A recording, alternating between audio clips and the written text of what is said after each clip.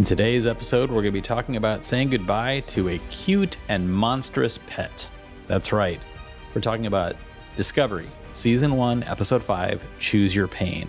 Welcome, everybody, to Trek in Time, where we're talking about each episode of Star Trek. We're reviewing them in chronological order. We're also taking a look at the world at the time of original broadcast. So currently, we are taking a look at Discovery. We're still in Season 1, so we're in 2017. And who are we? Well, I'm Sean Farrell. I'm a writer. I've written some sci-fi. I've written some stuff for kids, including a soon-to-be-released new adventure series, which starts off with The Sinister Secrets of Singe, which will be coming out at the time of this broadcast just a couple of weeks from now. It'll be in the first week of June. I hope you'll be interested in checking that out. And if you want to know more about that, you can find out more at my website, seanfarrell.com. And with me, as usual, is my brother Matt. He's the guru and inquisitor behind the YouTube channel Undecided with Matt Farrell, which takes a look at emerging tech and its impact on our lives. Matt, how are you doing today? I'm doing good. I don't have a book coming out, but I'm very excited for your book. I can't wait. Well, I appreciate the interest. I've recently discovered that people in my life are surprisingly interested in supporting me in my efforts to get word of my book out. Surprised John. in the form of starting to put together a reading here in New York City where I would be talking about and reading some of the new book, and thought nothing of saying nothing to anybody in my life until my partner was like, you got to tell the family. And suddenly all the family is coming.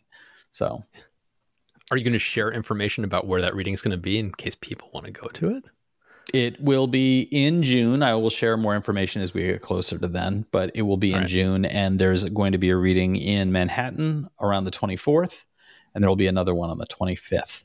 And as more information becomes available, I will certainly let people know. But before we get into today's discussion around this week's episode, Matt, I understand you've got some viewer comments you wanted to share from our previous one. Yeah, I got to say that the comments over the past few episodes have been fantastic. It's like the switch from Enterprise into this has brought out some interesting conversation.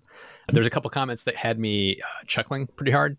One from Drew Lovely that said, choose the pain of watching Lorca eat a full meal or the pain of the tardigrade fight scene.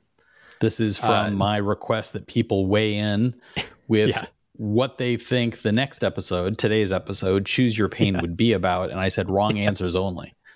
Yes, I love those. Then there's one from Dan Sims that says, choose your pain is all about hot peppers. Now remember that it's not just about how hot it is going in, but also coming out. That's right. It's like a wormhole, right, Dan? No. Okay. All right. A very Bernie wormhole. Yes. Okay. But then there were a couple comments. We have one from Pelgo69. You know, the show gets a lot better when you completely tune out all of the Star Trek window dressing. These aren't professional Starfleet personnel who are the best humanity has to offer. This is a story about a rogue starship fighting an authoritarian empire in the same vein as Andromeda. I don't think that's necessarily wrong because there's an aspect of this that is like Trek we aren't used to.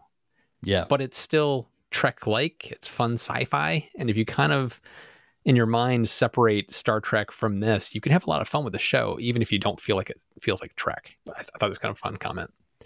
And then the last one was from Jason Dumm. The older Trek was able to develop characters more deliberately with much longer seasons. Discovery was handicapped by the shorter season length and the decision to focus more on fewer characters. Speaking of characters, Lieutenant Barclay is not my favorite, and it feels like Star Trek Discovery has a lot of Barclays. That's I like that description. That's great, Jason. Yes, I just love that. Just had to share it. Now, for today's episode, that noise in the background is, of course, the read alert, which can mean only one thing. It's time for Matt to try and tackle the Wikipedia description. And I think you'll notice, Matt, that there's been a change in how the Wikipedia descriptions look and are formatted yet again.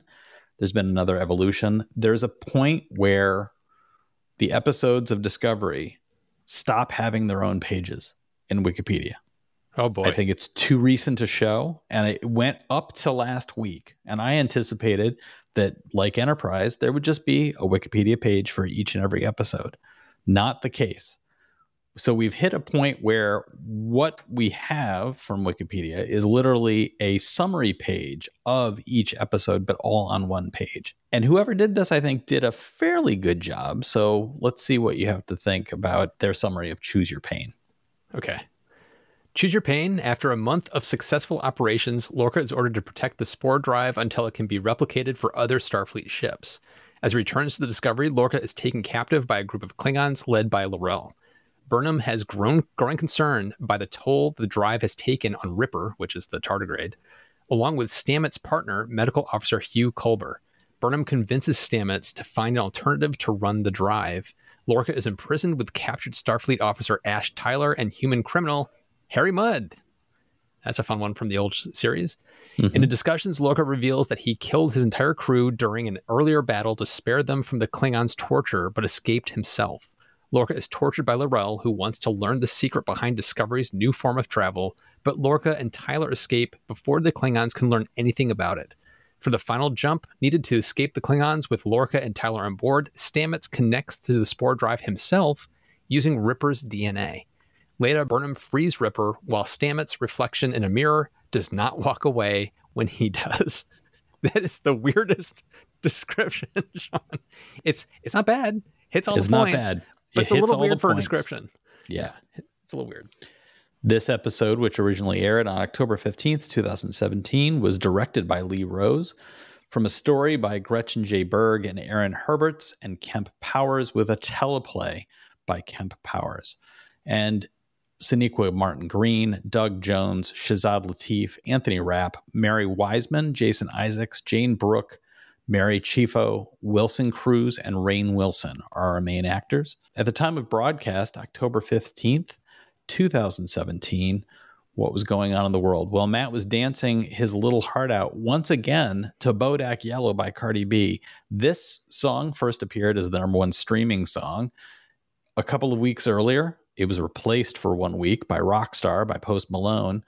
And now she's returned to the #1 spot with a paltry 47.9 million downloads for the week. And at the movies, well, Matt, I know that you've got the Blu-ray version of this movie. That's right. It's the comedy slasher Groundhog Day Scream mashup, which was Happy Death Day. It earned $26 million. Wait. That was a movie? It was a movie. I think you're making that up. I feel like this is an alternate reality.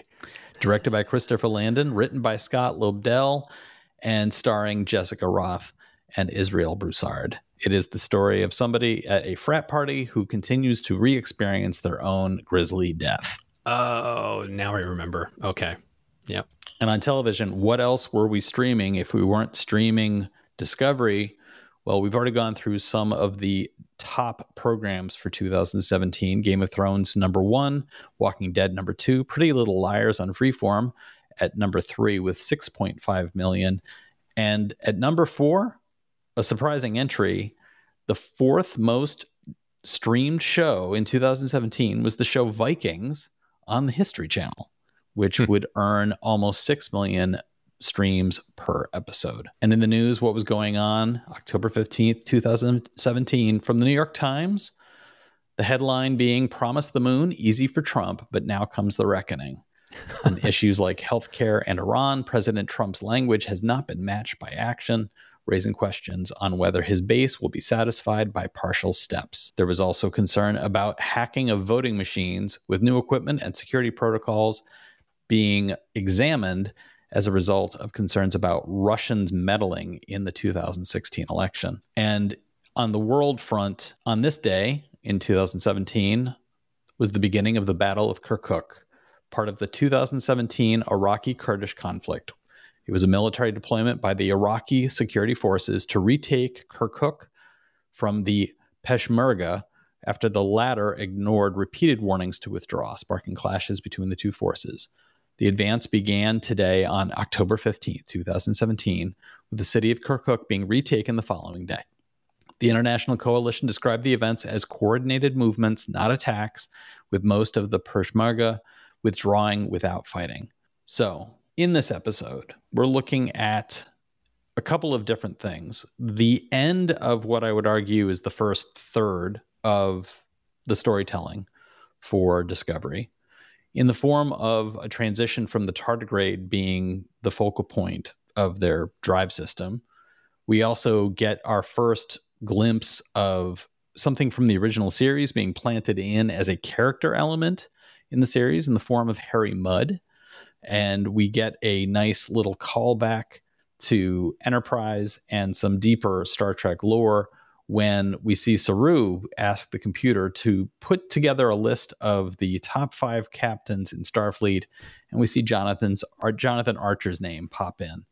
Yep. So right out of the gate, the episode begins with a conversation between the Starfleet admirals and Captain Lorca, and Lorca being told, you've got to protect this asset. And Lorca's attitude being, we should be using this asset in order to bring swifter victory to the Federation. And after this conversation takes place, Lorca, en route back to Discovery, is captured by the Klingons. As far as a setup for an episode, how did this opening strike you? I hated it. That'd be the nicest way to put it. It made no sense to me. It's like, why? How far did his shuttle have to go? Like, how far was? Why did the Discovery have to be that far away? Couldn't the Discovery have like been right next to it and beamed him over? Like, what? I don't understand why. Why it makes no sense as to why that was the choice they made to set this up. Of if the Discovery is so important, they would have established a scenario where this could have even happened. I don't get it. Yeah. I think this is a case of the show being captured by its own creative setup. They've proposed a ship that has a warp drive that goes beyond anything we've ever seen. So the ship can literally go anywhere in the galaxy at any time. So why is the ship not there? Point number one. Point number two, as you mentioned, why are they not just beaming him to and from whatever meeting place this is? So that's point number two. Point number three, it's all done for the convenience of allowing Lorca to be captured. So it's this kind of hodgepodge, like they could have done anything to indicate that, well, Lorca had to go to this critical meeting and Discovery was meanwhile ferrying supplies to another part of space. They could have suggested anything to give us a reason as to why this is all happening. But once Lorca is captured, the reasoning behind all of this becomes painfully obvious. And I found it a little jarring. It took me out of the episode a little bit of like, come on, you got to like, I understand that you want Lorca to be captured. That's the only reason you've done any of these things. So we get him in conversation with the Admiralty and he is arguing his point. And then post this conversation, he has a one-on-one conversation with Cornwell, who says that as his friend, she is encouraging him to be less combative, to be less focused on the needs of him and his ship alone and take the big picture because he is harming himself. How did you take that conversation between him and Cornwell as far as her saying, I am your friend, and what that does for our understanding of him as a captain and what's going on with the larger story? So taking how much I hated the whole setup of the plot device, I did like this conversation. I did like this scene because it gave a little more of a behind the scenes of what is Lorca? What are some of his motivations? Why is he doing this? Oh, he actually has friends. He's not he is kind of an outsider, and here's a friend trying to help him.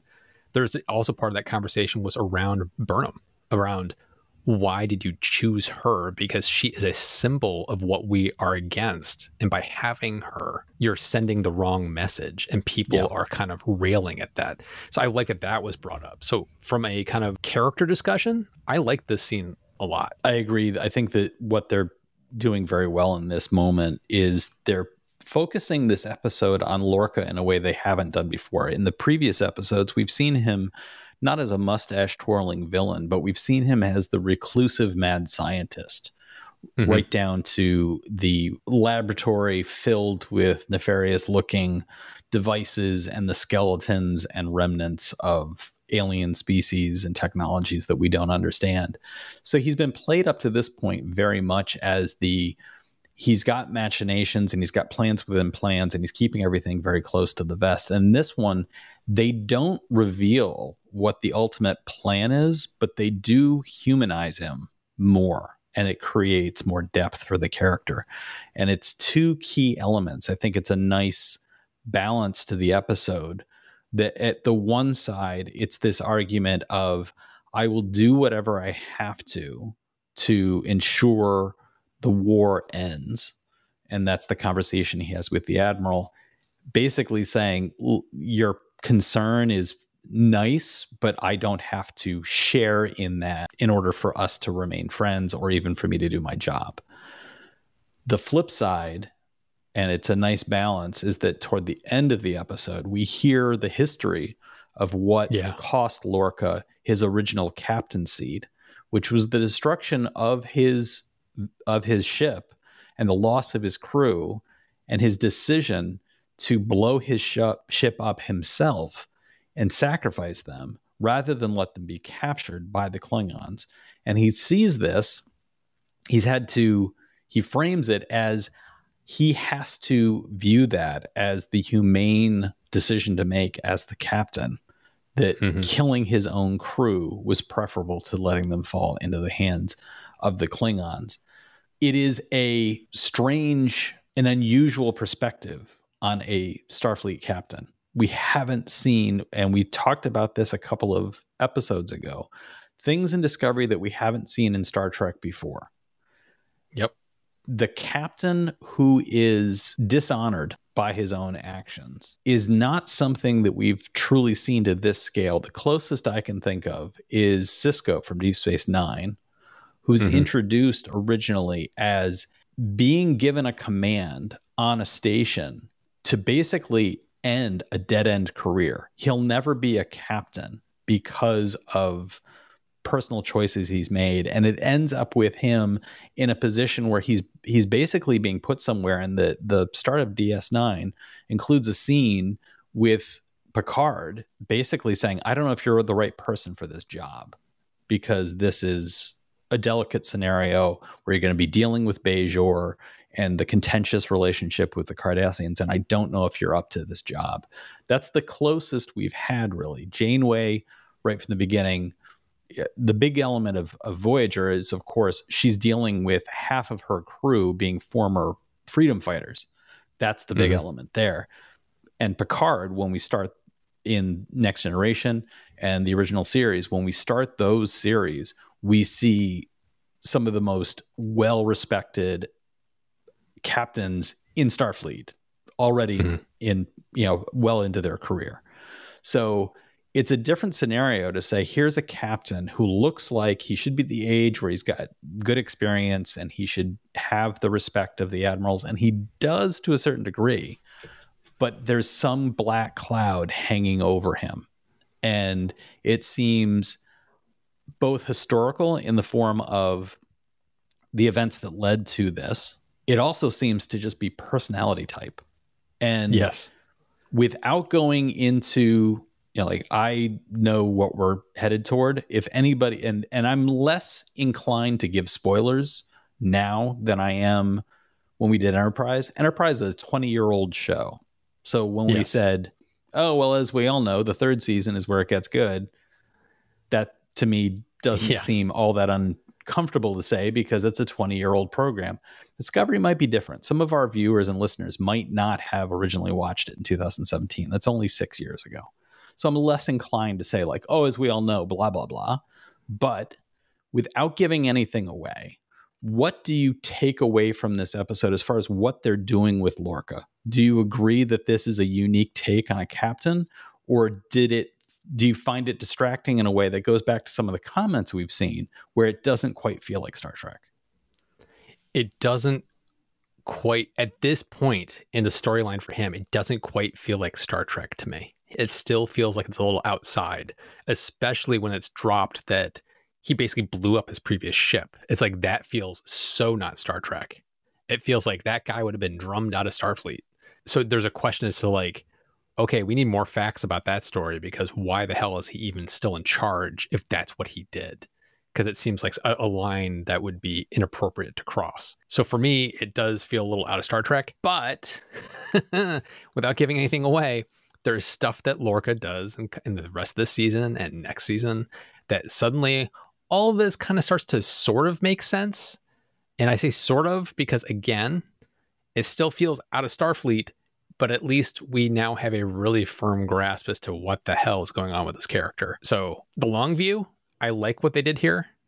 In the short view, I still think it's highly problematic. Does that make sense?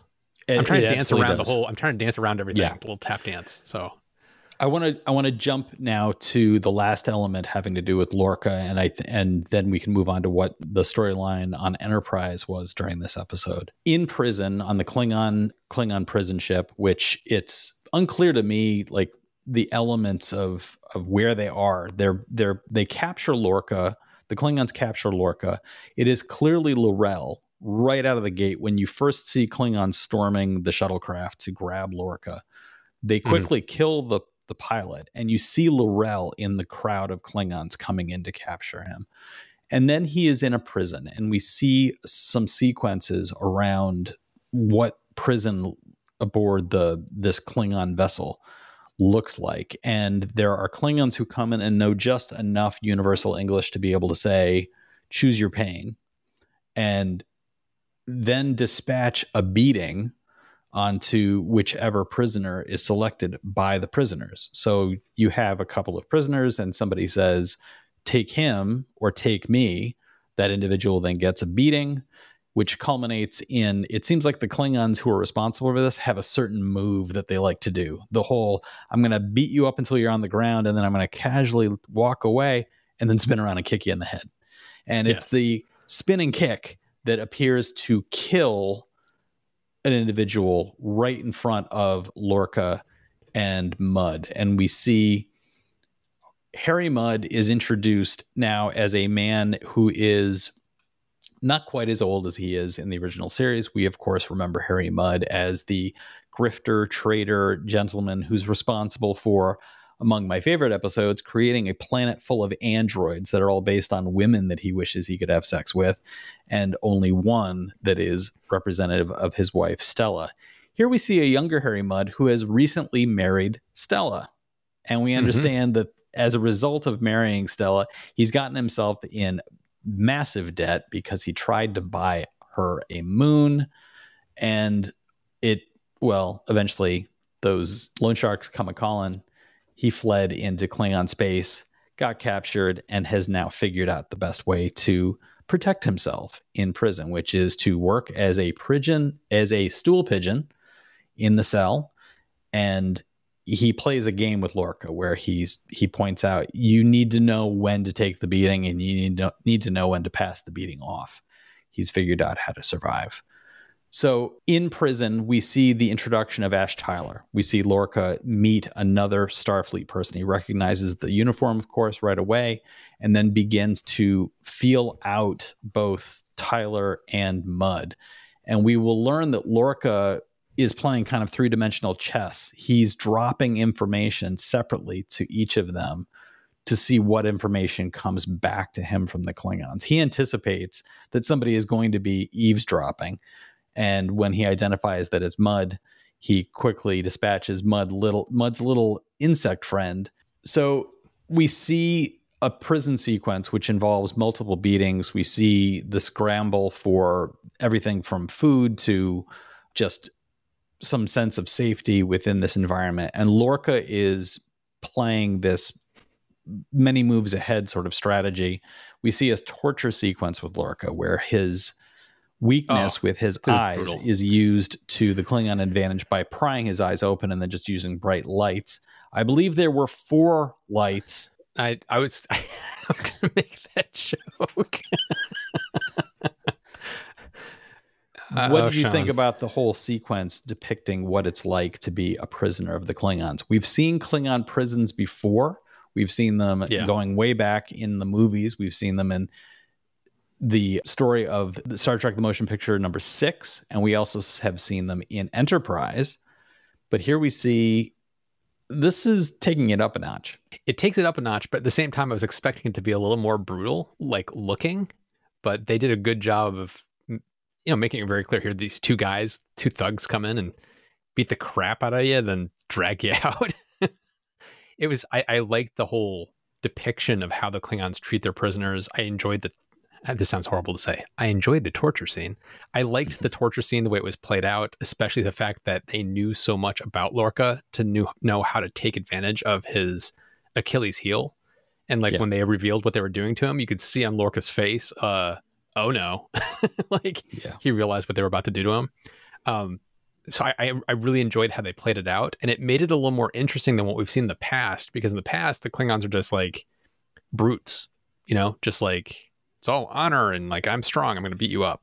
This one, it showed a little more of a intellectual playing with their food before they kill it kind of a thing, of like the whole pitting people against each other. The fact that Harry Mudd is a stool pigeon, the fact that they're trying to infiltrate to find out everything they can that way, the fact that they're using his eyes against him, all those things are things that we would have never seen in Klingons in the past. And I enjoyed that layer of the brutality was still there, but then there was this like intellectual kind of addition to it that kind of amped it up a level to me. Yeah, it played up on the idea of honor is in the eye of the beholder, because the things that they're doing are not ultimately honorable things to do from our perspective, but within the confines of the Klingon logic, everything they're doing in order to win this war is perfectly honorable. So they know that there's a weapon out there that can do things that they don't understand, and they want to get their hands on it. So any ends will justify that, or any means will justify that. The performances here from Jason Isaacs as Lorca and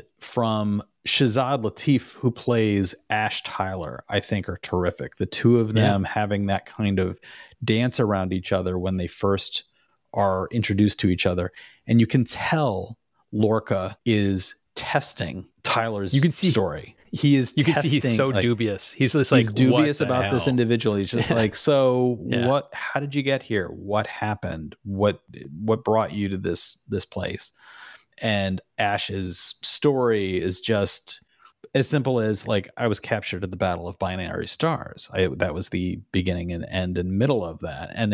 And it sounds brief, but also fleshy enough. And Lorca has a little bit of a back and forth, and then a similar back and forth with Mudd. And when his words are quoted back to him during the torture scene with L'Rell, he immediately returns to the cell and reveals that Mudd has been eavesdropping and recording their conversation. So he now knows, that he can't trust him. It's at this point that Mudd reveals that he knows who Lorca is and what Lorca has done in the past. And you get the sense that Lorca's shame around this is a major driving force in how he approaches being a captain. And you also get the sense that his shame of this, he didn't want this coming out in front of Ash Tyler in the way it has. So there's kind of a soul-bearing moment, and Ash Tyler moves past it with aplomb. He's got no problem with this, and there's a sequence of choose your pain where the Klingons show up yet again to basically clean house, and the two Starfleet personnel turn the tables on them, to Harry Mudd's surprise. I guess the idea of actually trying to attack the guards, none of the other Starfleet people ever did that. Like nobody else tried to do that. No, nobody ever came up with that plan. But Ash says, I knew escaping would take two people, and I knew you were the wrong person, Harry Mudd. And they leave Mudd. And this is, again, this ain't your parents' captain of a Starfleet ship. Lorca basically says, screw you, we're going home, and knocks Mudd back into the cell and closes the door on him to leave him as a prisoner of a Klingon prison ship. Well, this cannot right think of one other captain who would have done anything close to that. This ties right back to what Pale Ghost 69 said. Is like, you have to kind of divorce yourself of like, oh, this isn't Star Trek. It's just fun sci-fi. And if you look at it from that point of view, this whole sequence is great. But if you look at it from 30, 40 years of Star Trek and you're watching this, you're like, what is happening right now? No Starfleet officer would do that. They would, even though he's a bad guy, they would have tried to rescue him because we try to save everybody's life. But here's a captain who blew up his whole ship and crew and yet is still captain somehow. And now he's going to leave this. It fits for how they're shaping Lorca up, but it doesn't fit for Lorca, Star Trek. And I think it fits. I think it does fit in Star Trek in the sense of big picture. I think like once, we move forward, I think big picture, it will fit in. And for me, this episode is an interesting one because as much as what happens with Lorca and Lorca being such a distinct take on a captain and not quite fitting the Starfleet mold that we've seen up to this point, I feel like everything that happens aboard the Discovery feels very Star Trek. Do you agree that the Discovery storyline feels like, okay, this is identifiable Trek? So the Star Trek story, the Discovery storyline on the ship, I loved. I loved how here's Burnham recognizing the issue with the tardigrade. She's trying to save this creature's life. It's a sentient creature. We should not be doing this. And she's trying her best to do it, but nobody will listen to her because she's got no rank. She's this horrible person. Nobody will listen to her. So I love she has no rank. She technically doesn't report to anybody. Right. But I love how apparently she tries to go to Lorca as Lorca's pet. Yeah, she tries to go to talk to Lorca, but Lorca's not there. And Saru's just like, nope, get out of here. And so then she starts going through the whole process of, let me get the doctor. Let me have the doctor help me kind of prove that something's happening to the tardigrade. And then let me go to, Stamets and let me use that ammunition from the doctor who happens to be Stamets' husband, like partner. Let me see if I can convince him. And if I can convince him, then I can get things rolling. So she's using just logic, playing the situation as best she can. I love that. And the fact that all of these characters reluctantly came along, and you could see how the doctor was kind of like reluctantly working with her, and then the doctor clicked in because the doctor was like, she's right, we shouldn't be doing this. And then Stamets being like, get out of here, and then he has that epiphany of like, oh, she's right.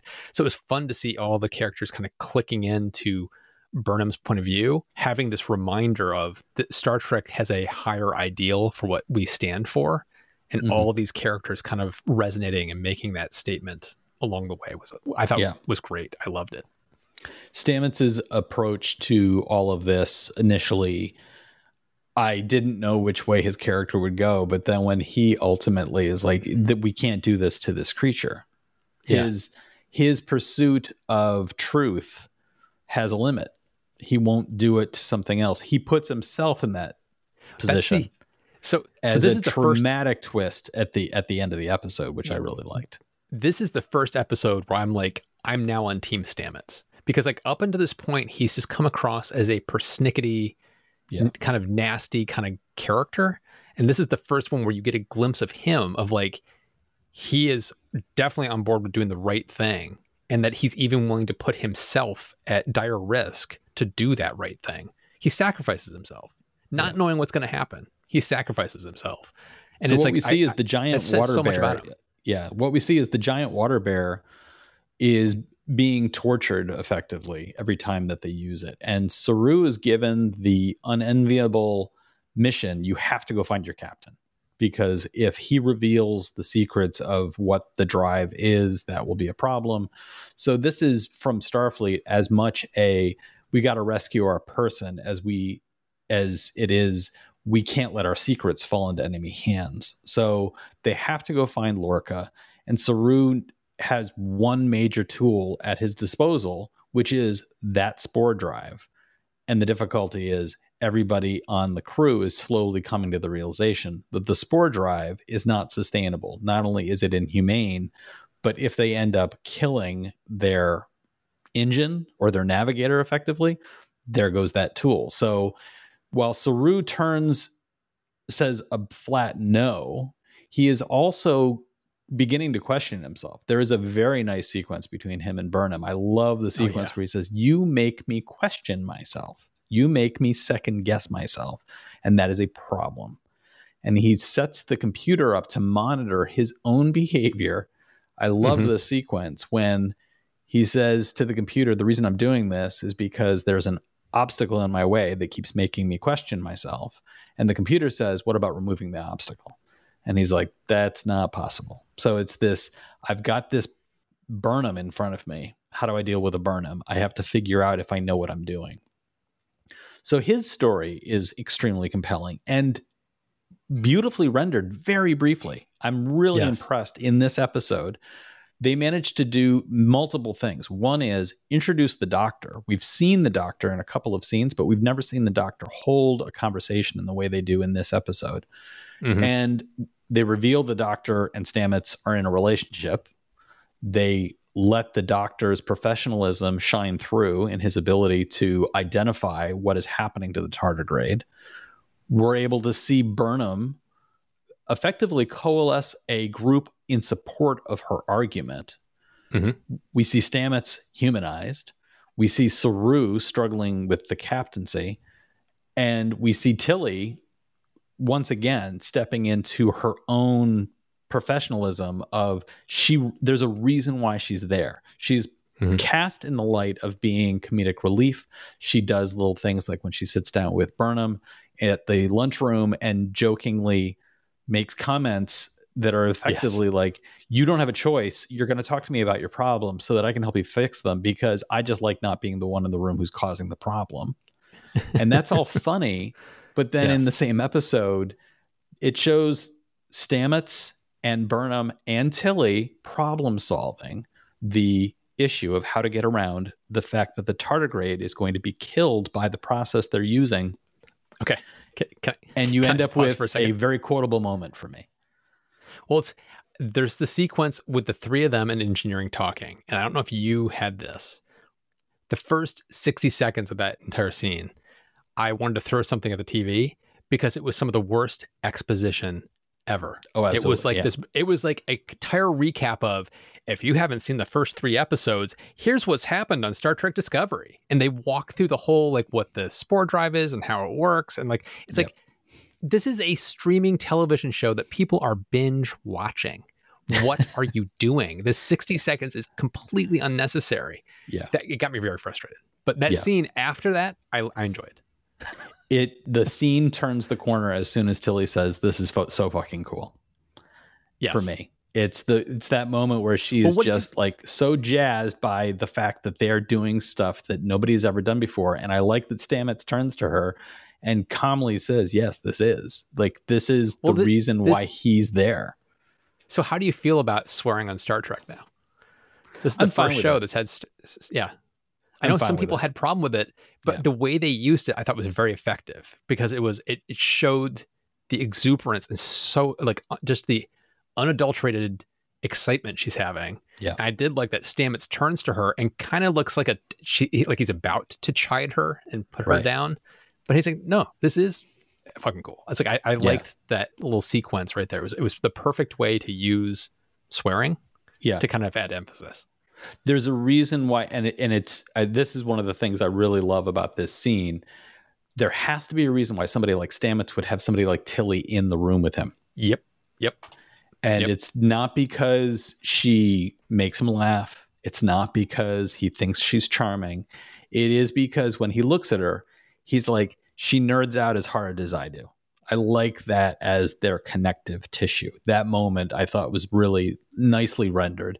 And I also liked the response that they have collectively to the problem solving of spitballing. It's terrible exposition in that first 60 seconds. It stands out as it might as well have just frozen on the face of them, and then a scroll could have gone up describing how everything works and then gone back into the sequence. But them, the Doctor, everybody touching base with each other and compiling information, really gathering information that Saru doesn't have a choice but to ignore. It creates this really strong, okay, Burnham is finding her place. She's finding herself at the center as the hub with all these people on the surrounding her. And yet ultimately it isn't enough of an argument, because Saru has a job to do and he has to balance actually destroying the spore drive that they have in order to complete the mission. And he makes hard choices and has hard conversations with Burnham and everybody involved. One of my favorite scenes in this is when he looks like he's talking to the Doctor and says, "There's no choice. You have to do this thing." And the Doctor says, "I won't be a part of this." And he says, "I wasn't talking to you." And it's all about Stamets. And Stamets finds himself probably, I don't know how you felt about this, but I was like, Stamets was probably already headed this direction anyway. Yes. Of wanting to plug himself in. When he says in that scene, he goes, okay. The look on his face is like completely like, all right, you asked for it. You could tell he was already had something in mind. But as a viewer watching this for the first time, you're kind of like, well, that's kind of an odd reaction for him to have, just like in front of his partner. And like, you'd think he'd be fighting for it. But the fact he didn't, he just kind of rolled over and took it. As a viewer, I remember watching this the first time. I was like, well, that's a little off. And then when you see what happens, is like, oh, he was planning to inject himself and become the spore drive himself. Yes. So he becomes the spore drive. He ends up saving the day because they're able to follow what little trail they have to a location where they're able to then find Lorca and Ash Tyler, who they haven't met yet, being chased in small Klingon fighter ships, and they're able to identify them because Saru is able to look at those ships and be able to say, when you have predators all swarming after one thing like that, that one thing is going to be the one being pursued. And so this is not an attack vector. This is a flee and pursuit chase.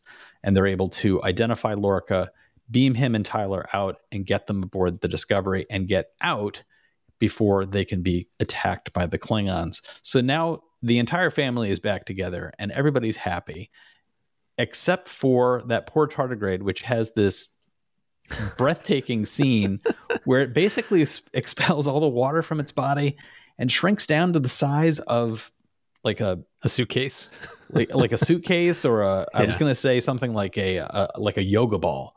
It's this kind of like super hard shell, and it pulls in on itself. And it's at this stage that everybody involved is looking at this thing and saying, well, we're clearly killing this. There's no debating this anymore. Mm-hmm. So we end the episode with Saru having given one final order to Burnham, which is find a solution for our tardigrade problem. And her solution is to release it.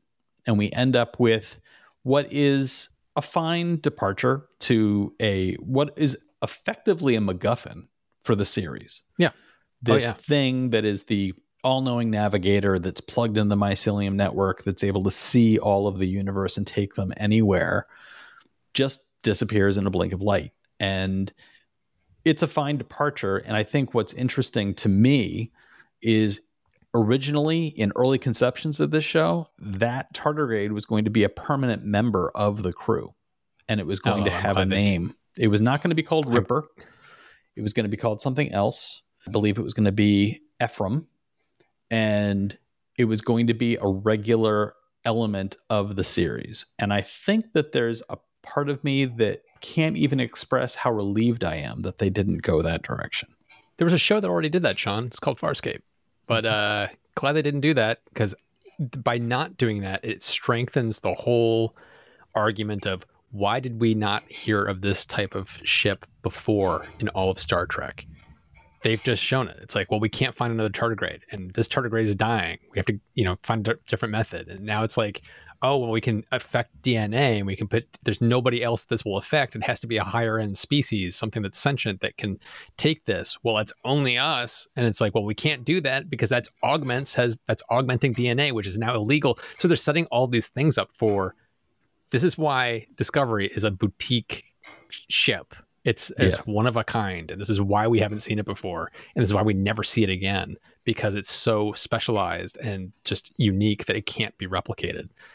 This is where it starts to make sense. If they kept the tardigrade around, I don't know, to me, it kind of like undercuts that a little bit, because this is just like it's just layering on all the reasons why we can't keep doing this. It's like, right, we can't find tardigrades. Oh, and it kills them. So it's like there's like, by doing that, I think it strengthens the argument for why this is a unique situation. And then post releasing of the tardigrade, we get a getting ready for bed sequence where we see the Doctor and we see Stamets brushing their teeth and having a heart-to-heart conversation. It's a nice conversation between a couple that is the first reveal that we've seen that the Doctor and Stamets are in this kind of relationship, because every time we've seen them previously, the Doctor seems really put out by Stamets.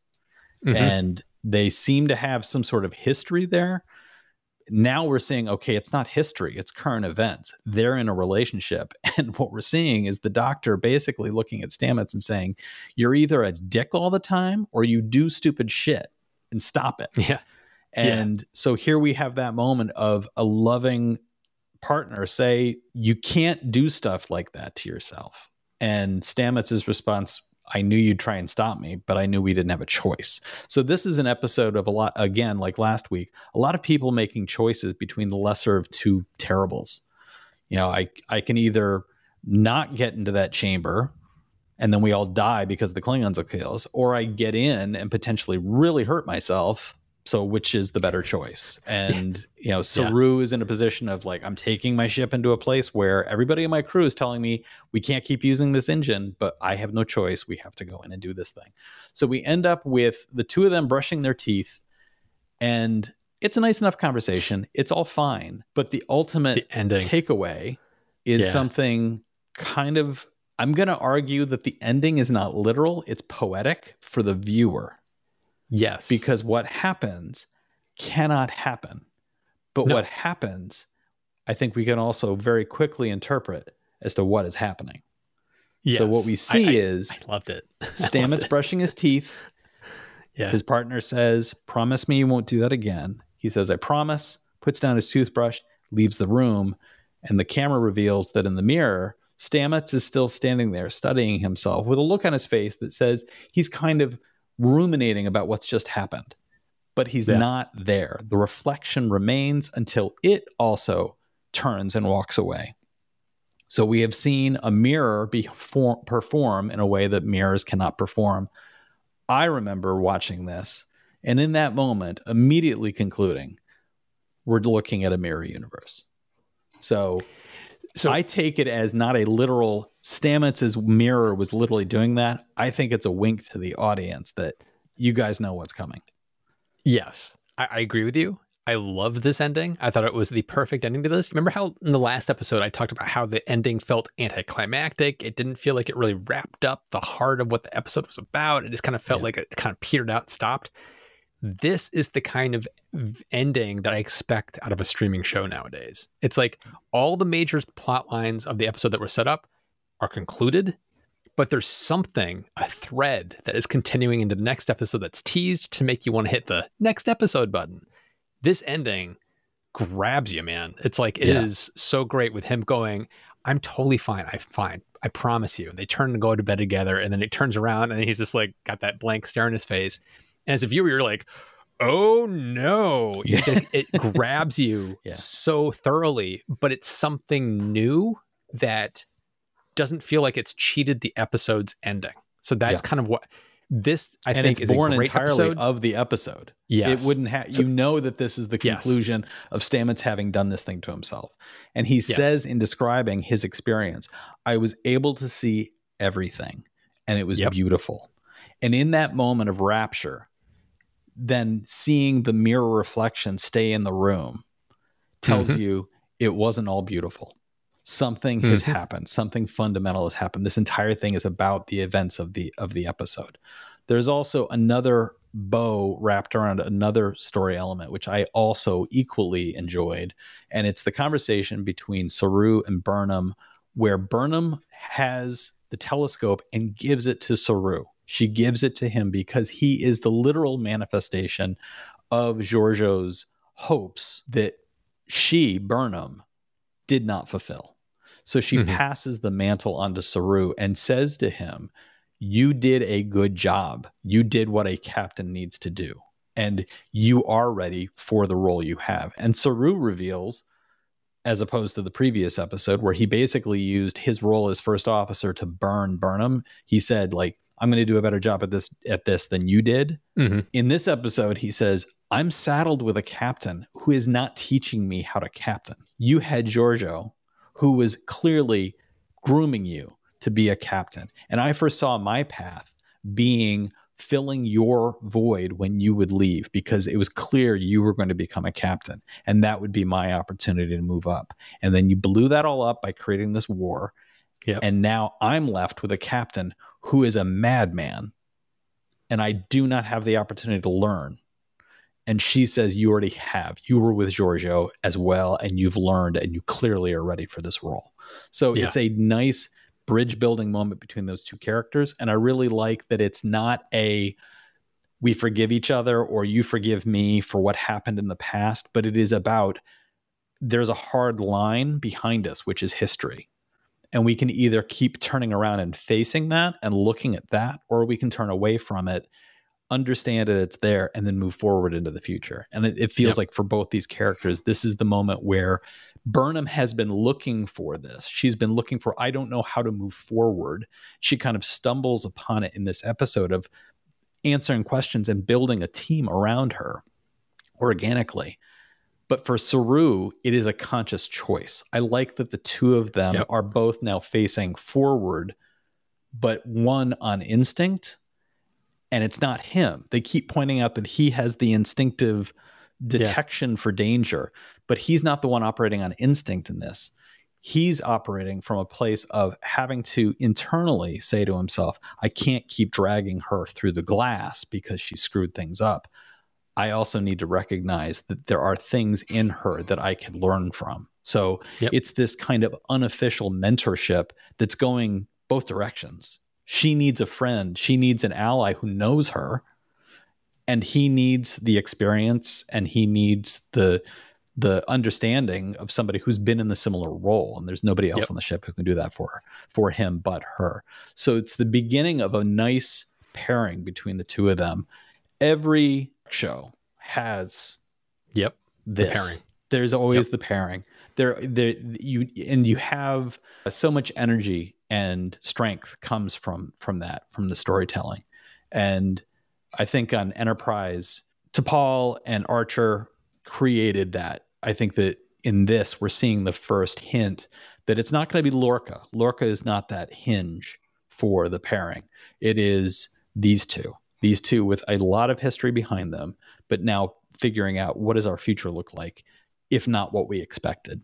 And I really like that ending. Me too. So as we move forward, the next time we're talking, we're going to talk about the episode Leave. And viewers, as before, I invite you to jump into the comments and give us some wrong answers only as to what Leave will be about. And we'll try to incorporate those into next week's episode. And before we sign off, Matt, is there anything you wanted to share about what's coming up on your main channel with our listeners? Well, the episode coming up that's out, actually at the time this episode comes out, is about my new home. And I'm having a geothermal or ground source heat pump system put in. And I have a video about the drilling of a 400-foot well and what it's like going through that process. That's going to be out there. I found it fascinating. It was really cool. What sounds interesting about the drilling of that well is even if it goes poorly, it goes well. As for me, you can check out my website, SeanFarrell.com, look for my books there, or just go directly to whatever bookstore or public library you might want to and ask for them. They're available anywhere. And keep an eye out for my next book, The Sinister Secrets of Singe, which is coming out in the first week in June 2023. And as I mentioned before, as I start having some events in public, I will drop information about them here. And if anybody's interested, I'd love to see you swing by a bookstore where I might be doing a reading and or signing. If you'd like to support the show, please consider reviewing us on Apple, Spotify, Google, wherever it was you found this. Go back there, leave a review. Don't forget to subscribe and tell your friends. And if you'd like to directly support us, you can go to trekintime.show, click the Become a Supporter button. It allows you to throw coins at our heads. We appreciate the bruises. And when you do that, it immediately makes you an ensign, which means you will be subscribed to our spin-off show, Out of Time, where we talk about things that don't fit within the confines of this program. So we talk about other sci-fi. Sometimes we talk about horror, sometimes fantasy, sometimes books, comics, TV shows, movies, whatever it is that we are paying attention to at that time, we talk about. We hope you'll be interested in checking that out. All of that really does help support the show. Thank you so much, everybody, for listening or watching. We'll talk to you next time.